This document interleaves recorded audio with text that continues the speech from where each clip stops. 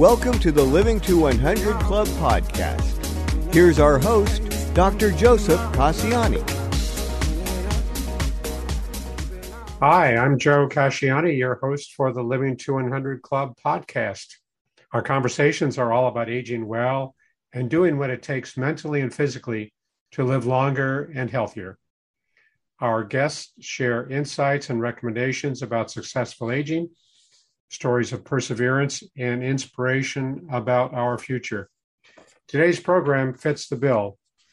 Our podcast today focuses on the status of excessive alcohol use in middle-aged and older adults, and the recent factors contributing to overdrinking and some recommended solutions. Our guest is Adrienne Tiki, the co-owner of The Lodge at Delray Beach and creator of Recovery Comes Home for those undergoing treatment and rehabilitation for their substance abuse. We describe how the COVID pandemic contributed to an increase in the use of alcohol and other drugs, such as the increased anxiety and stress, ease of access, meaning alcohol can now be delivered to homes in every state except for, and the isolation and boredom during the lockdown.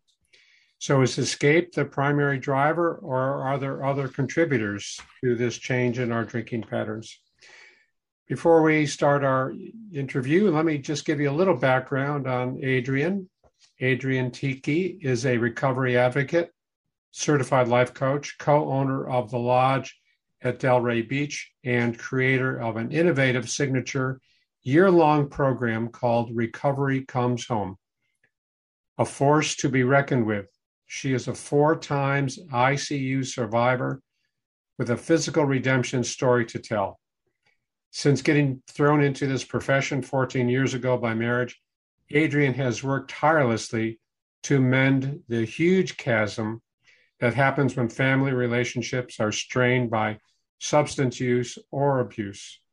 Her greatest strength is her own experience with a progressive and potentially fatal illness.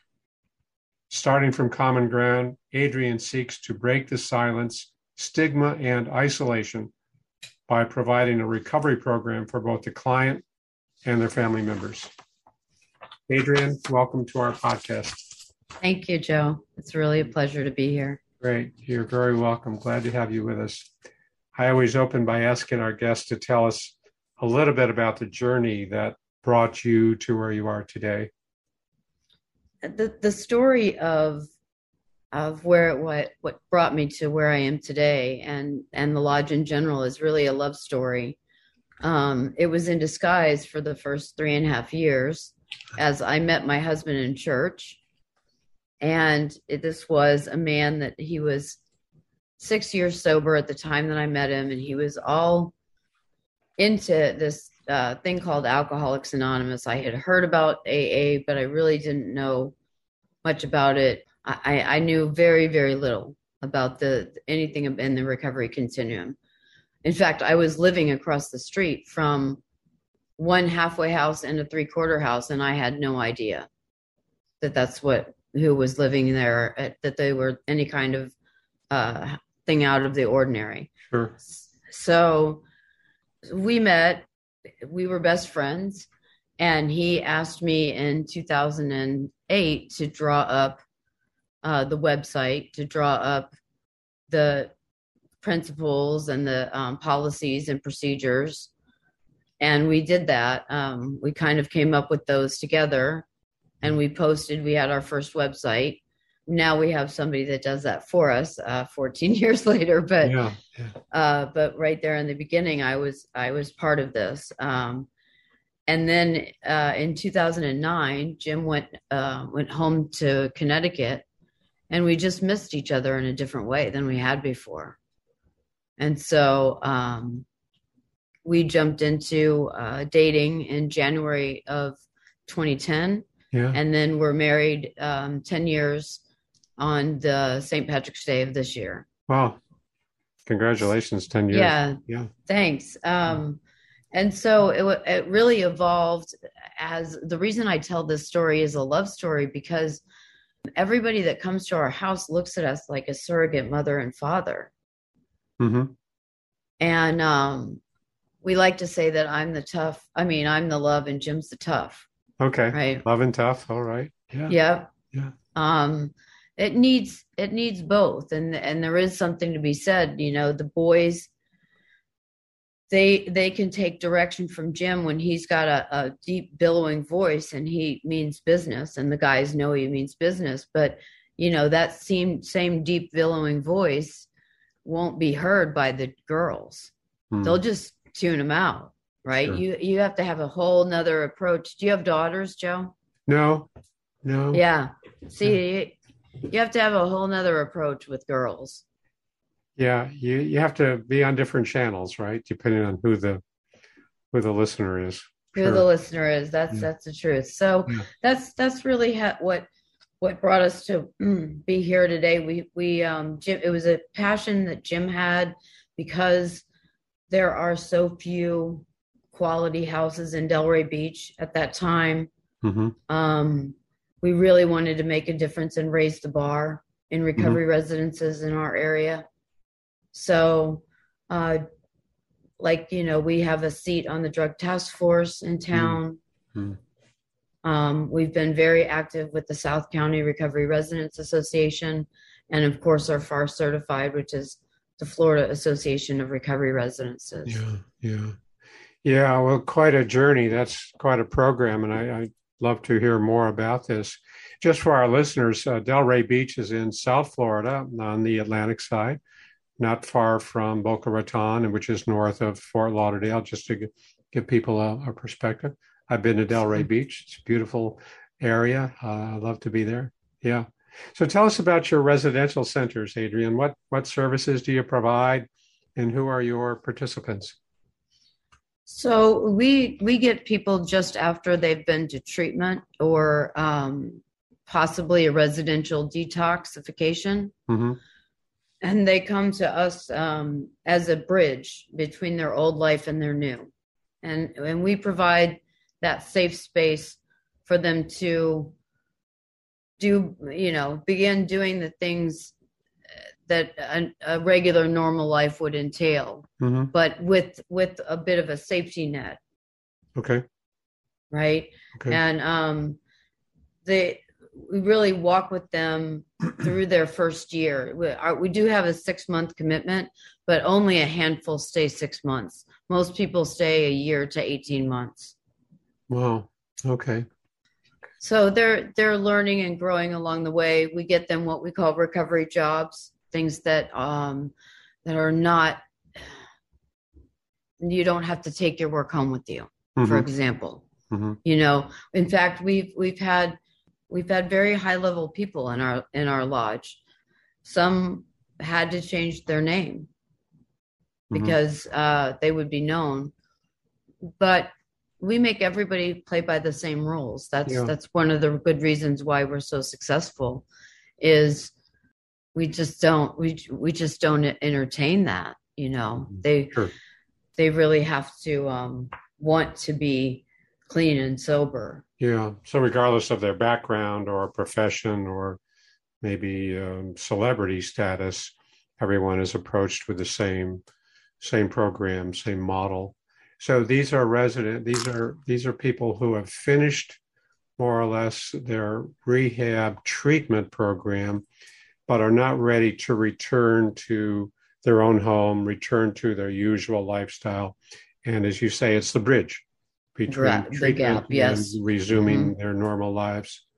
That's right. A lot of people, the first thing that they ask, the first thing that they ask is that, or do you have someone to stay there overnight? And that really defeats the purpose. Okay. They're learning how. We have people there checking for bed checks all the way up until 1:00, and then someone in the house at 7:30. So 6 hours, yes, they are sleeping in their beds by themselves, and yes, people have tried to sneak out, and we have caught them.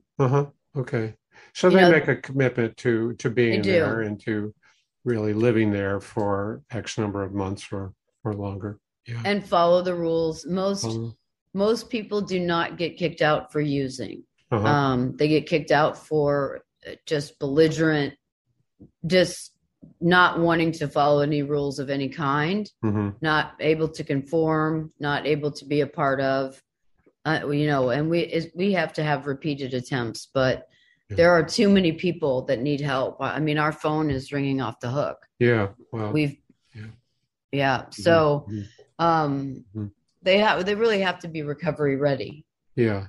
Yeah. And if they're not ready, I mean, if they're not ready to make these changes, and these are huge changes, I can appreciate that. These are major life changes from one lifestyle to another. So you want people that are really 100% committed. Yeah. We had a guy that, he owned a home around the corner in Boca. Our houses are on the line between that line between Delray and Boca. So literally I'm on the canal. Across the canal is Boca Raton. Okay. So he had a house around the corner, and he could not get this thing. He was addicted to prescription medications. And he had a lot of money to order these medications with a phony doctor. And he was, he always tells the stories like when his wife, his windows were all tinted out, right? Because he wanted it to be really dark in his car. And his wife knocked on the door, and he rolled down the window. And before he could do anything, she had grabbed the bag in between his legs that he had in the seat. And he's running it on the, down after her going, not the pink ones, not the pink ones, so it's that easy.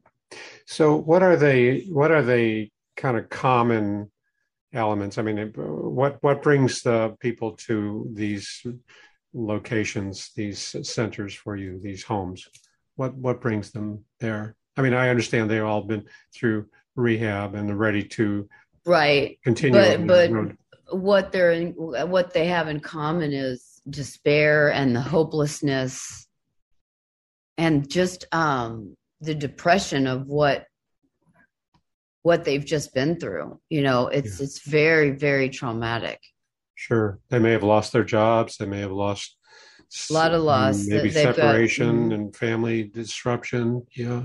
I would say, there's a lot of deaths before you get to the final one. And especially their world just becomes so small. And so what we try to do is open it up again. Yeah. And we know that we can't be the therapist. We don't try to be. We try to connect the ones that we know that, okay, this person, if, for example, we deal with people that are primary addiction and secondary mental health, and then primary mental health, secondary addiction. Secondary addiction, sure. And those are, especially with what the commonality is that the obsession of the mind and the compulsion of the body. Say that again. The obsession of the mind and compulsion of the body. Okay. Right. So think about if you were one to look at your phone all of the time, and I said, okay, I want you to turn it face down and don't use it. Right. Go about your day.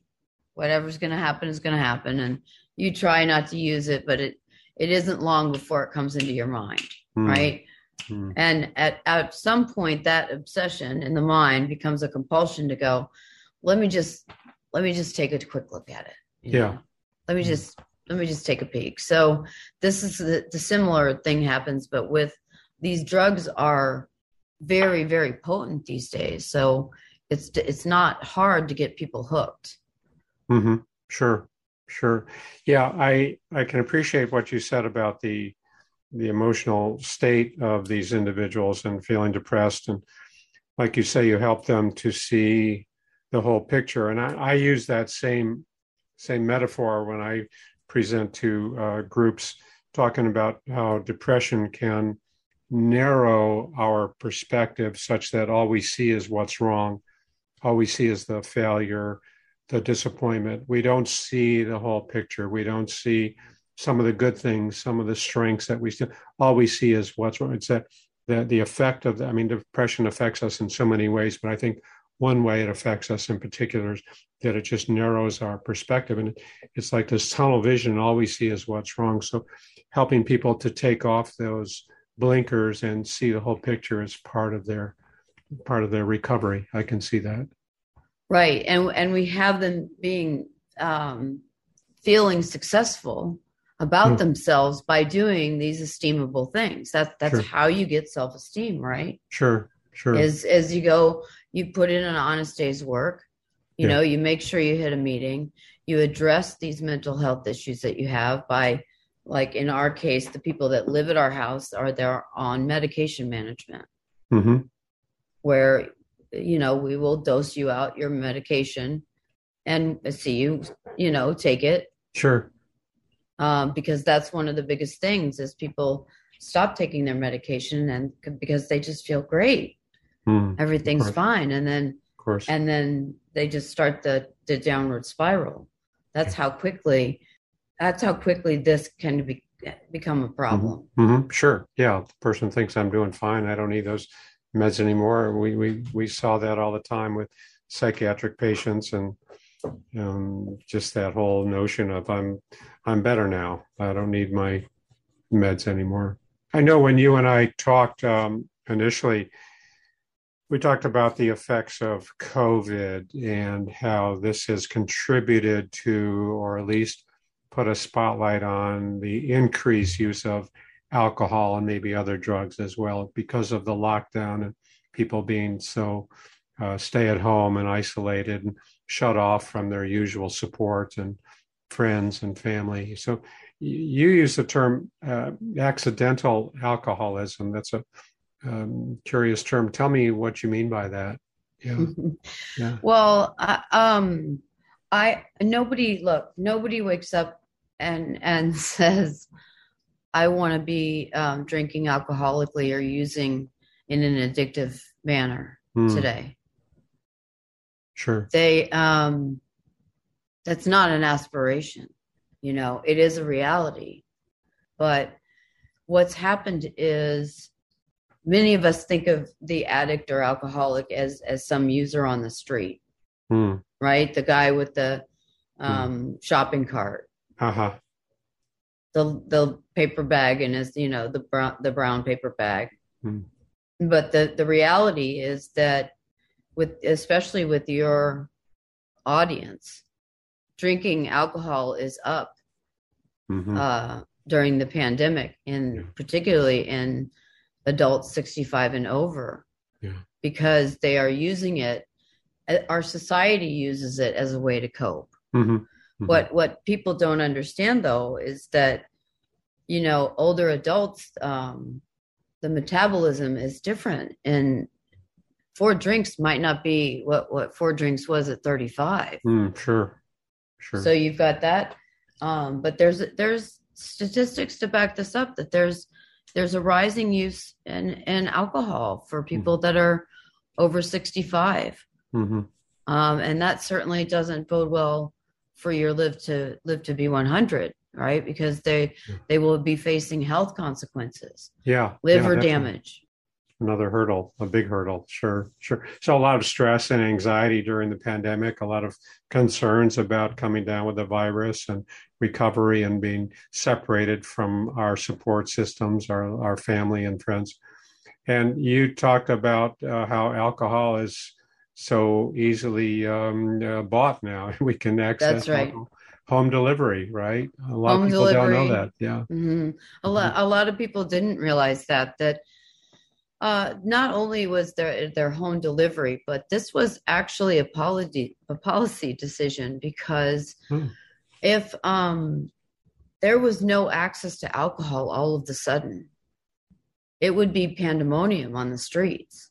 If you just woke up tomorrow and every place that had liquor couldn't sell it to you, I think there would be, you know, pandemonium in the streets. Wow, and also the reason that they made that decision was because if someone was an alcoholic and was drinking alcoholically and then just didn't have access all of a sudden, they would fill beds in the hospital that were needed for COVID.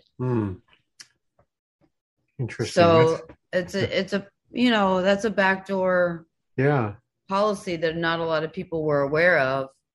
Everybody wondered why you could go to church and not, or why you couldn't go to church and you could buy alcohol. Sure. Yeah. So that's interesting. The states changed their laws probably before this. They said no home delivery, you had to purchase it on your own at a retail store or a bar or whatever. And after the change, people could then have it delivered to home. Yeah, that's interesting. That's kind of a...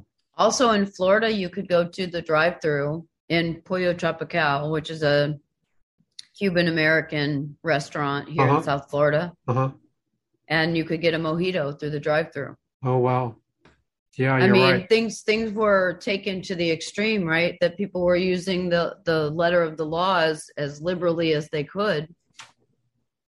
And, something else curious happened. When people could start going out again, they were complaining to their bartenders that the drink didn't have enough alcohol in it. Oh. And the bartenders were saying, no, it's not the problem with the drink. It's different from what I was serving myself at home. And how big, I only had one glass, right? But one glass was, wow. A pretty liberal pour. Yeah. And look, it's like I said, our society we've got commercials that glamorize. Nobody was wearing a mask in those commercials. Sure. During the pandemic. Sure. You could, and attributes to the escapism that kind of alcoholism can lead to. Yeah. Or the vice versa, that the escapism, they choose the alcohol, or they'll choose something else like going to sleep and hoping when they wake up it'll be, magically fixed. But the point is that everybody has to take the same actions once they do have a problem. It's if you can't stop on your own. Yeah. And we'll talk about that in a few minutes. This is just such an interesting perspective that COVID, this kind of isolation and boredom and whatever, plus the stress, plus the ease of access, all contributed to this increase in alcohol use. And as you say, we couldn't go to church, we couldn't go to gyms or, our senior centers or wherever, but we could have these escapes at home. And a lot of people, when they talk about alcohol, they talk about it like it's a relationship. They have a vested interest in this relationship that they have with alcohol. It doesn't talk back to them.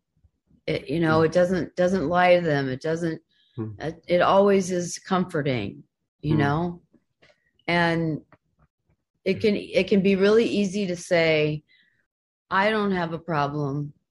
I drink every day, but I could stop anytime I want to. I just don't want to. Well, that might be that you might be in the gray area of drinking. Yeah. And as you say, if we can't go a day without a drink, that's a concern.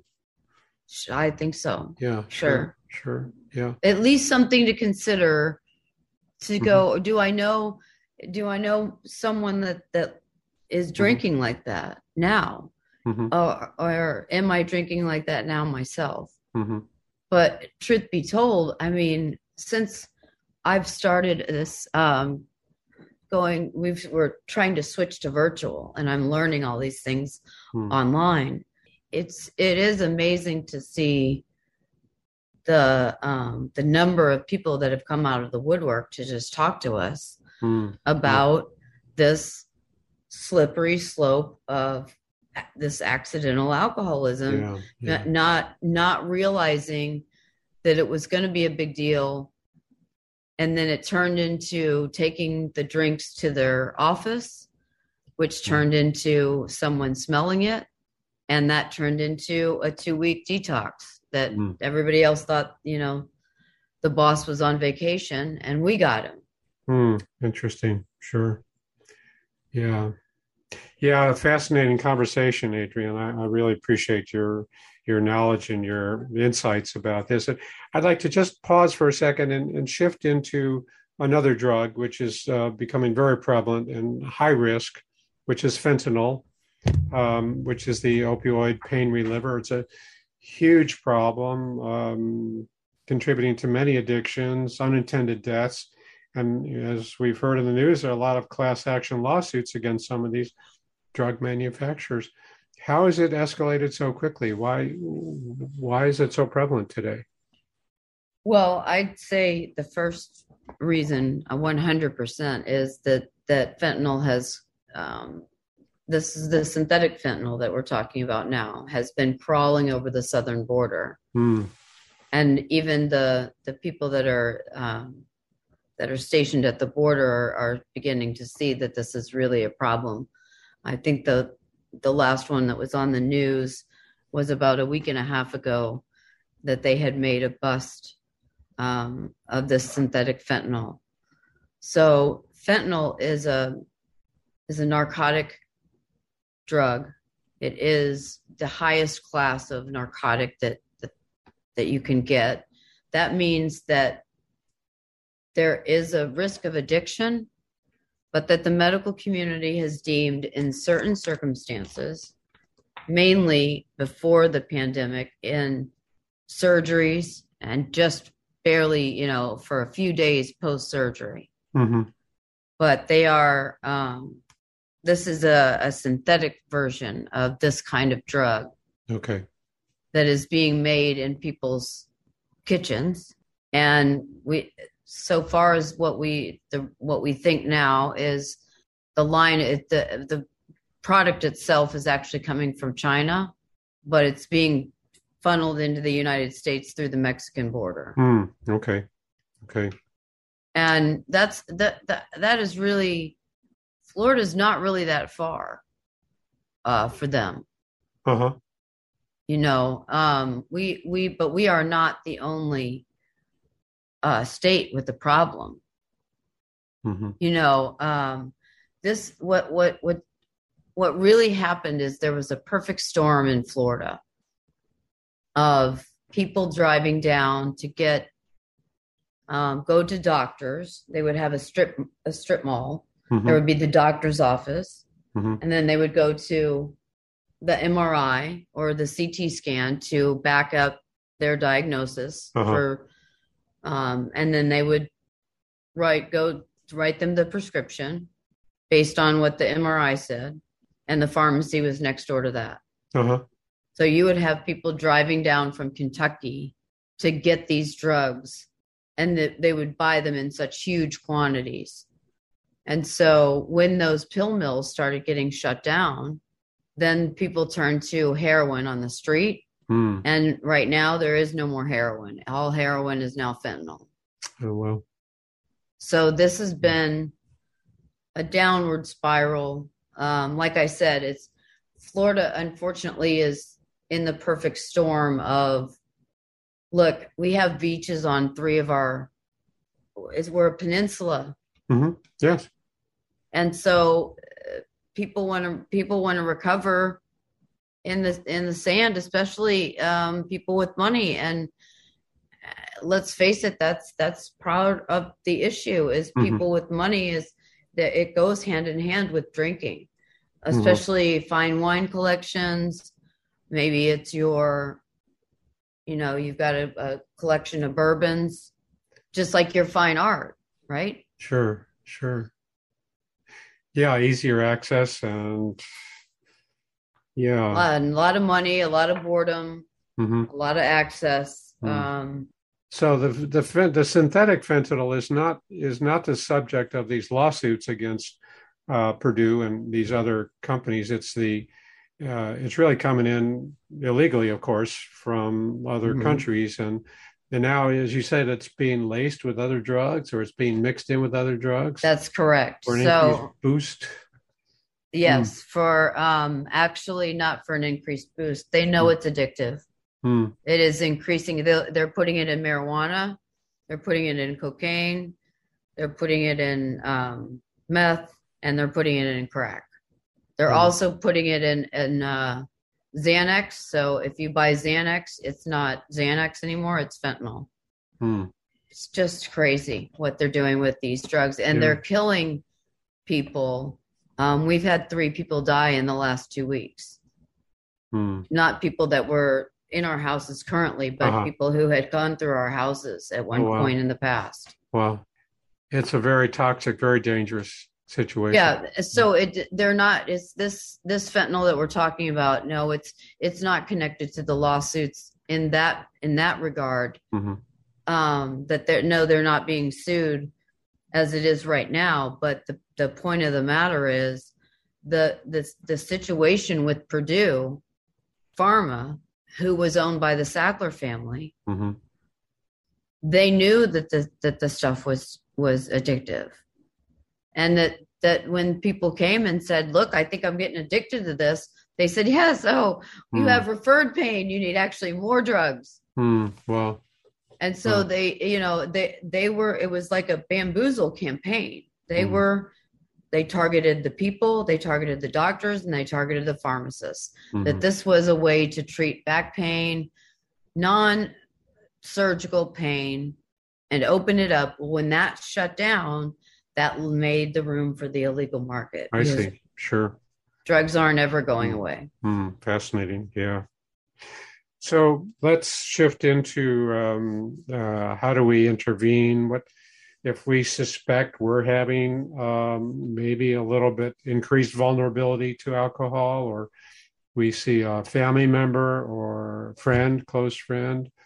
Where do we start? What are the questions we should ask ourselves, and what steps do we take? Well, I think the most obvious are the people that clearly have too much to drink. They're the lush at the party. And in that case, what we would probably say first is that the person who is the loved one might want to get some kind of support group for themselves first. Okay. Because anyone who's dealing with an alcoholic is having a rough time in life. And most often, they don't have anyone to share it with. So I would say that would be first, is to get yourself some support. And then I would just start just planting the seeds, of you would ask them, maybe challenge them to a 21-day sober reset. There are people that, can drink for 6 months and stop for 1 and think that that's not an issue. So, I think the best place to start is with yourself. But the best place to go if you want to find out about addiction or substance use disorders is what they actually call them in the industry. It's called substance use disorders, and that's at SAMHSA. So you mentioned programs that offer education and support services. SAMHSA is one of them? Yeah, SAMHSA. It's called the Substance Abuse and Mental Health Service Administration. And that's at www.sam, H as in Harry, S as in Sam, A.gov, G-O-V. And they have a national helpline. They have they have suicide and crisis hotline. I think that's just a really good place to start. They also have the National Association of Recovery Residences, which also has its Florida counterpart, and the Florida Association of Recovery Residences. We call that FAR, and that is faronline.org, FARR. FARR. Online.org. And that's the Florida division of the... That's correct. And you can go if you are in, I'm more really adept at saying if you are having a loved one who's going into a sober facility, then it would be great to look up the National Association of Recovery Residences and then just find your state. The Florida Association is the farronline.gov. Okay.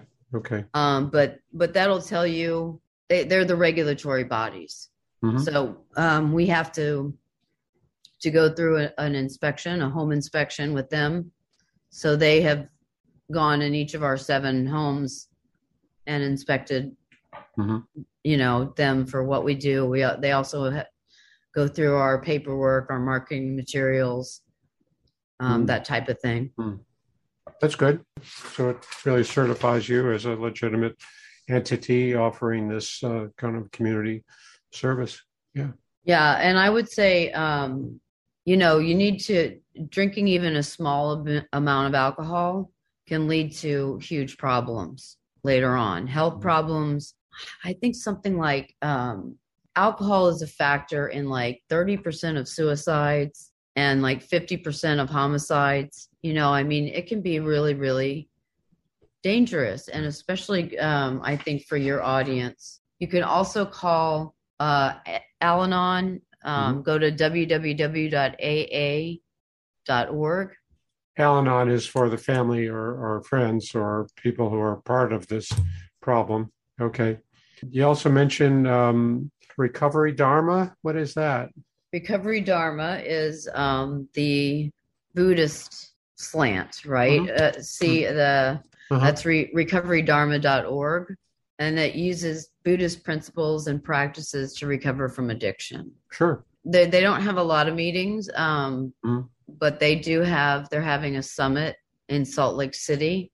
And I think, when I click on find a meeting, the in-person meetings, it's getting off the ground is what I'm trying to say. Okay. So okay. There's meetings in all over in Canada.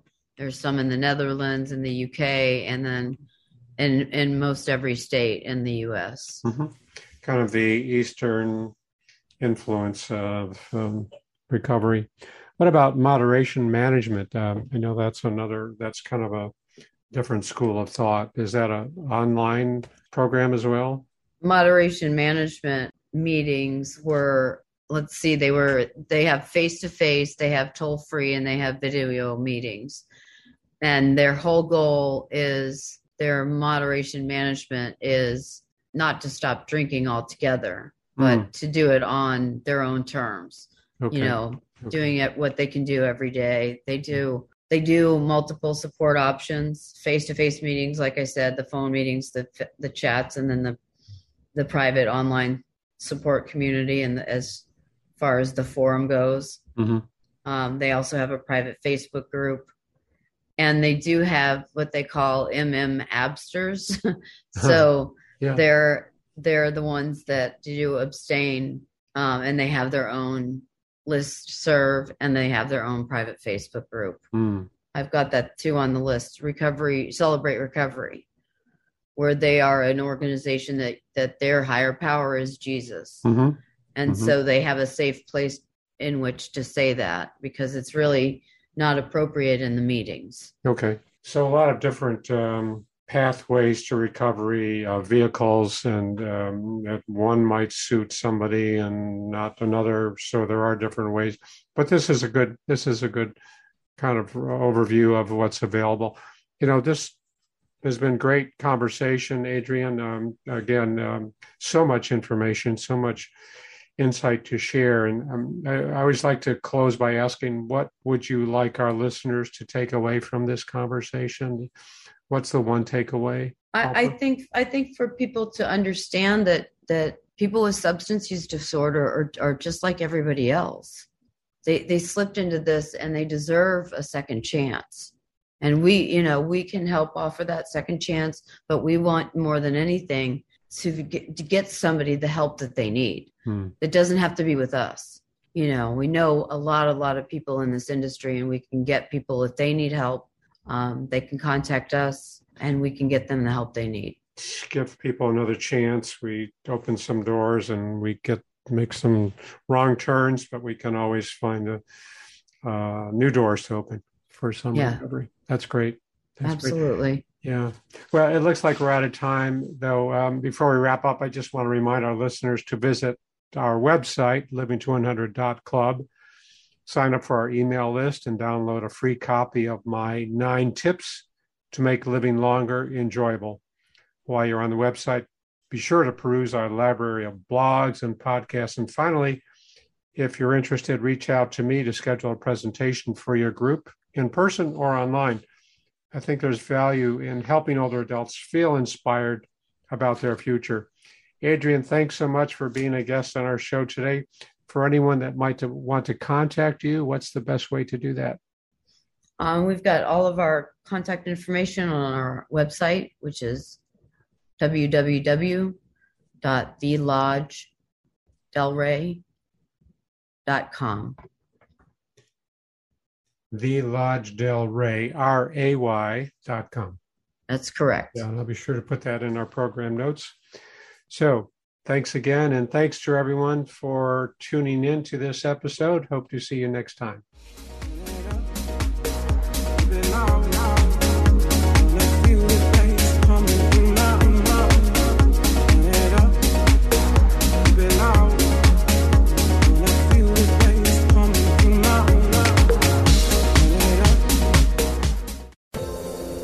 Hi everyone, this is Meredith from the Senior Fitness with Meredith podcast, where I discuss all things for seniors, from fitness, your health and wellness journeys, how to be all over strong and beyond. I also have my mini podcast called Motivation with Meredith. It's a great, quick motivational pick-me-up for your days. Join me, listen now, search for Senior Fitness with Meredith on your favorite podcast platform.